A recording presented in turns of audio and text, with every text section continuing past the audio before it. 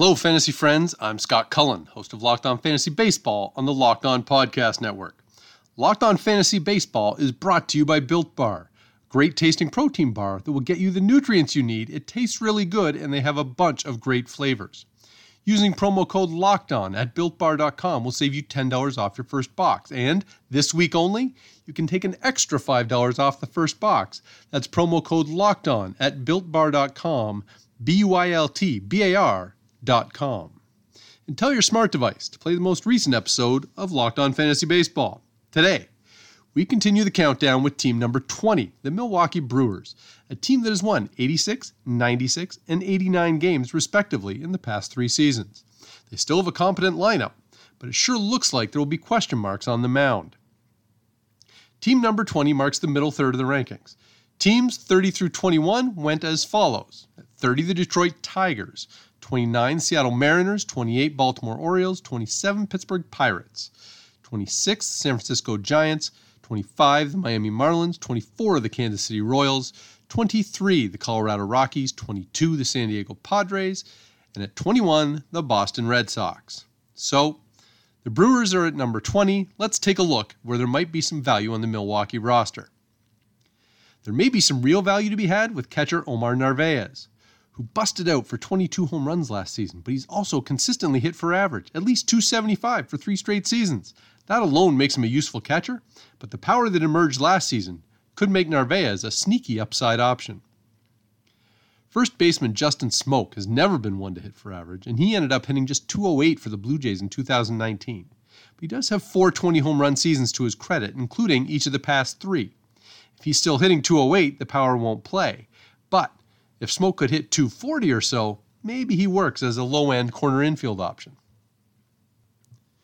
23-year-old second baseman Keston Hiura was the 9th pick in the 2017 draft, and he arrived in the Bigs last season looking like a future star, hitting 19 home runs, stealing 9 bases, and hitting .303 with a .938 OPS.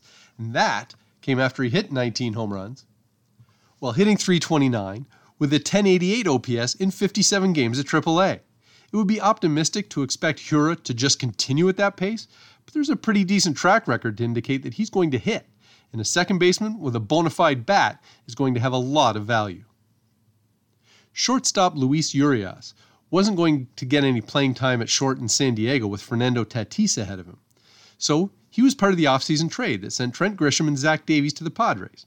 At the same time, Urias hasn't been able to hit in the major leagues yet, but in 887 plate appearances at AAA, he's hit 28 home runs and has a .305 batting average and a .913 OPS, so there's still some reason to be hopeful that the 22-year-old will be able to hit in the majors.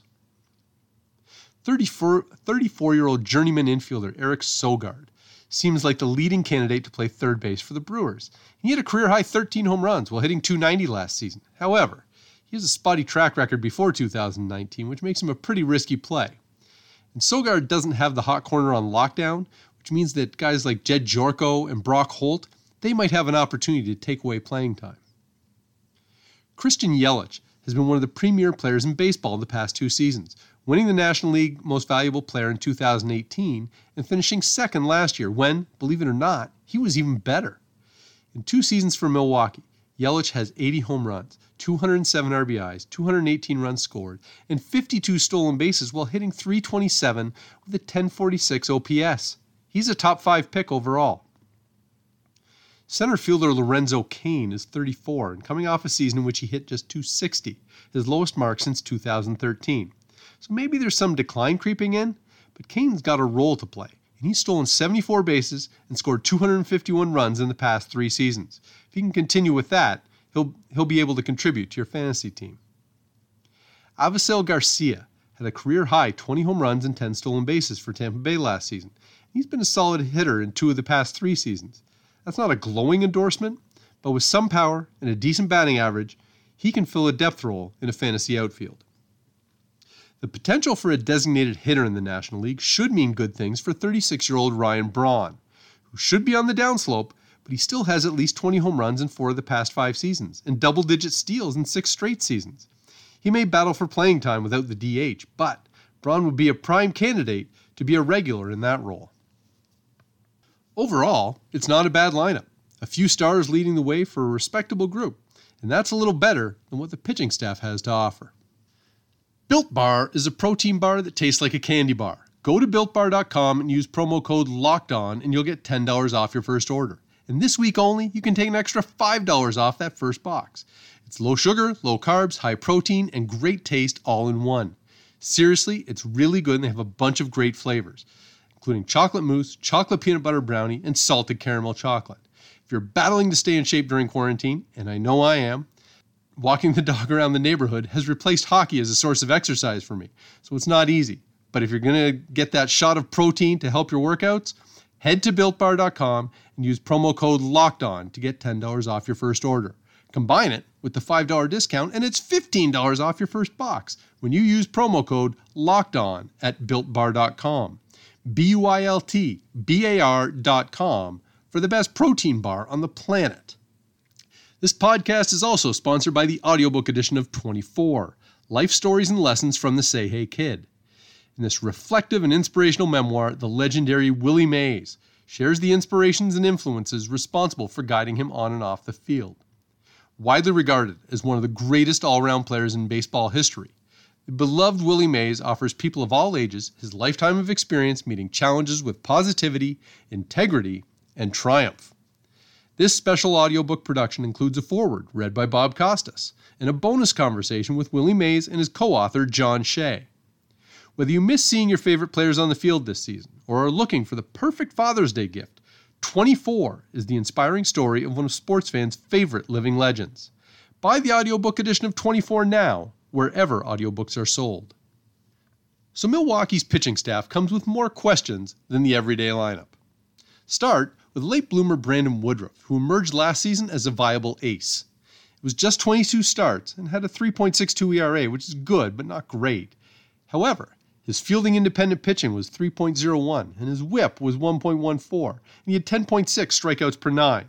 Woodruff is not a big name, so he might have some potential value for fantasy owners who are looking for a bargain ace. The rest of the Brewers rotation, that comes with questions. 32-year-old Josh Lindblom hasn't pitched in the league since 2017 and last started a major league game in 2014. What's he doing in a major league rotation? Well, he's been dominant in Korea for the past 2.5 seasons, putting up a 2.50 ERA and 1.00 whip in 30 starts last season. That makes him an intriguing late-round sleeper for sure, but he obviously comes with a significant element of risk. Veteran lefty Brett Anderson can still be effective in spots, but his 11-year major league career, he started more than 20 games just 3 times. He's coming off a fine season in Oakland, though, winning 13 games with a 3.89 ERA and 1.31 whip. And if he could do that and stay healthy, he's worthwhile, even with low strikeout rates. But what are the odds that he duplicates that season? Probably not great. Adrian Hauser was money as a reliever last year, but struggled as a starter. In 18 starts, he had a 4.57 ERA and 1.35 whip, but he did put up 9.4 strikeouts per nine. Like most Brewers pitchers, Hauser is a dark horse candidate. There's lots of upside, but lots of risk because of his limited track record as a starter. Eric Lauer comes to Milwaukee after a couple of seasons in the Padres rotation. He's okay, but he had a 4.40 ERA and 1.46 whip through 2 years with the Padres, and that's not enough to really generate consistent fantasy interest. In the bullpen, the Brewers have one of the biggest impact closers, for whatever that might be worth.